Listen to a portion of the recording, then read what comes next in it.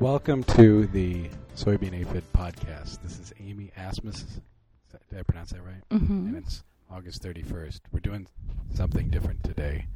We are talking about aphids, but not in soybeans, in corn.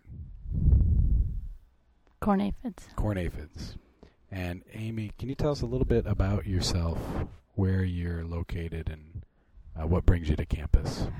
I am located in north central Iowa, right on the border. I like to call it Iosota. That's the region 1 mile either side of the Iowa-Minnesota border.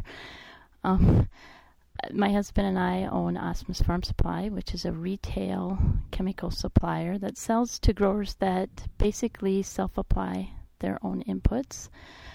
So we get a lot of questions on what's in the field and what they should use. Last year and this year, a growing problem that we've had lots and lots of questions is corn aphids.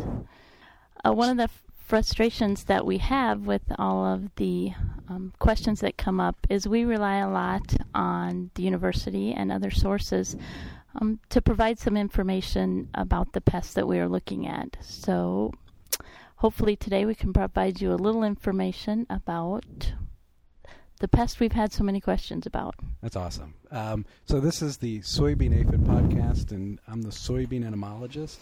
So let me maybe we could back up a little bit. We were at an event a little while ago. It was last week, the Corn and Soybean Initiative. It's a program run out of Iowa State University, and the purpose of this meeting was to sort of showcase what we're doing here at the university and kind of link us up with partners that are involved in the Corn Soybean Initiative, or CSI. And I was all excited to share my soybean aphid research, and then Amy shows up and says, "That's great, that's wonderful, but I don't have a problem with aphids in soybeans. I got a problem with aphids in corn." And this was a bit of a surprise to me. Especially given the kind of year we've been having. We've seen outbreaks of soybean aphids, fairly large numbers, and I think we've had some significant spraying. Would you say so in your area? Yeah, we've had some spraying in our area. It was delayed probably 2 to 3 weeks from the normal zone that we would spray it in. And a lot of growers actually, I was kind of excited that it was delayed because then they didn't want to just throw in an insecticide. They actually went out and scouted this year. Oh, wow. Wow, and it was determined as a separate trip. So I know that the growers that we did have that sprayed, they were above the threshold. Okay. And they were actually being scouted instead of marketed. That's great. That's great. Well, I mean, it's sort of shows that this works, that the research that we do is getting out to people and like yourself, and you're using it. But there's this problem we're having now with aphids in corn, and I grew up academically studying insect pests of corn, and the major one for the last 20 years has been the corn rootworm, maybe even longer than that. A soil-based pest that feeds on the roots, and outside of maybe some corn borer and some other leps, we don't really think much about the insect pests that feed above ground.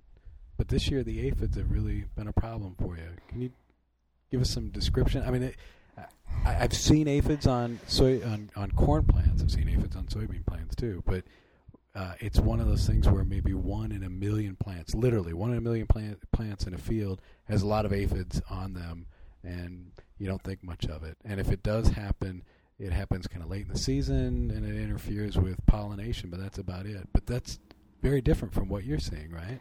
Yeah, very different. The information we had to go on previous to the last 2 years basically told us not to worry about corn aphids unless it was during that pollination period and we had large numbers on the tassel or on the silks, so that their honeydew excretions would prevent, adequate pollination. We did see some fields over by Ruthven, Iowa, that were sprayed probably when 80% of the field was tasseled because we did have high numbers and we were worried about some pollination. But most of the calls we get were within the last 3 weeks, where we have numbers of 1,000. I mean, these are teeny things, and they're inches worth above the sheath of each of the leaves above the ear leaf. Oh, wow. And so it's to the point where you walk into a cornfield and it's not something that we that we think is spotty in the cornfield. I mean, I'll walk out sticky, and they are Aaron Hodgkins had done an article on getting to know the aphids in corn, and it is the cornleaf aphid. I mean, it's the dark blue-green aphid. They're hiding mostly in the sheaths. I did go out last night in a field and looked that had been sprayed with Hero at the time of the headline application. And even in that field, there was, again, probably 30 to 40 aphids per sheath, which just kind of made me wonder about the type of coverage that we're getting, even if we do spray them. What's Hero? What's the active ingredients? It's FMC's new one. You're gonna make me think now. It's a power of 2 kind of combination of 2 different kinds of insecticides. So it's a Mustang Max and pyrethroid, I think. Is that right? Yeah, and something else. Okay. Well, we can look it up, but so the reason I ask is one of the things that's happened since 2006 is a lot of corn has received fungicides, and let me take another step back. Seed corn production is it's a highly valued crop, and a lot of inputs go into that insecticide and fungicides to make sure you get as much as you can out of it. But something changed in 2006. A lot of just field corn, kind of conventional corn, not grown for seed, but that has started to receive a lot of fungicide, partly because the value of the crop went up in 06 and 07. So I want to just make sure Hero is just an insecticide. This wasn't a field that got a fungicide, because we worry about fungicides being applied to crops. Those can knock out some of the fungus that kill insects, which may make the crop more at risk for insects like aphids. Yeah, actually, this field that I did go in last night, the Hero was applied with Headline. Oh, it was applied with a fungicide. Yeah. Okay. So it was a dual application by air of a fungicide and an insecticide. Interesting. So I think we talked a little bit about this. It's not just one field. We talked a little bit about this at the CSI event. It's not just one field that's you've seen these outbreaks. It's been multiple fields, and it wasn't just this year. You've seen this in 08 as well. Is that right? It's been. This is our second year. Sometimes when you see an odd pest, spider mites or something like that, they show up once every so many years. This is the second year in a row, and it's been fairly consistent throughout fields to the west of us. We haven't really heard much to the east of us, but to the west and a little bit south of us, and then to the north of us through Minnesota, there's a lot of fields with aphids also. Yeah, we've heard reports of this in other states. Again, starting around 07, nothing saying just one factor was responsible. Again, I've kind of hinted that maybe all the fungicide we're applying is making the crop more at risk for aphids, but I think I've heard from you and others that not every field that gets fungicides get these aphid outbreaks in the corn. So it's a hypothesis that the fungicide may be making these aphids able to survive better, but it's not explaining everything we see.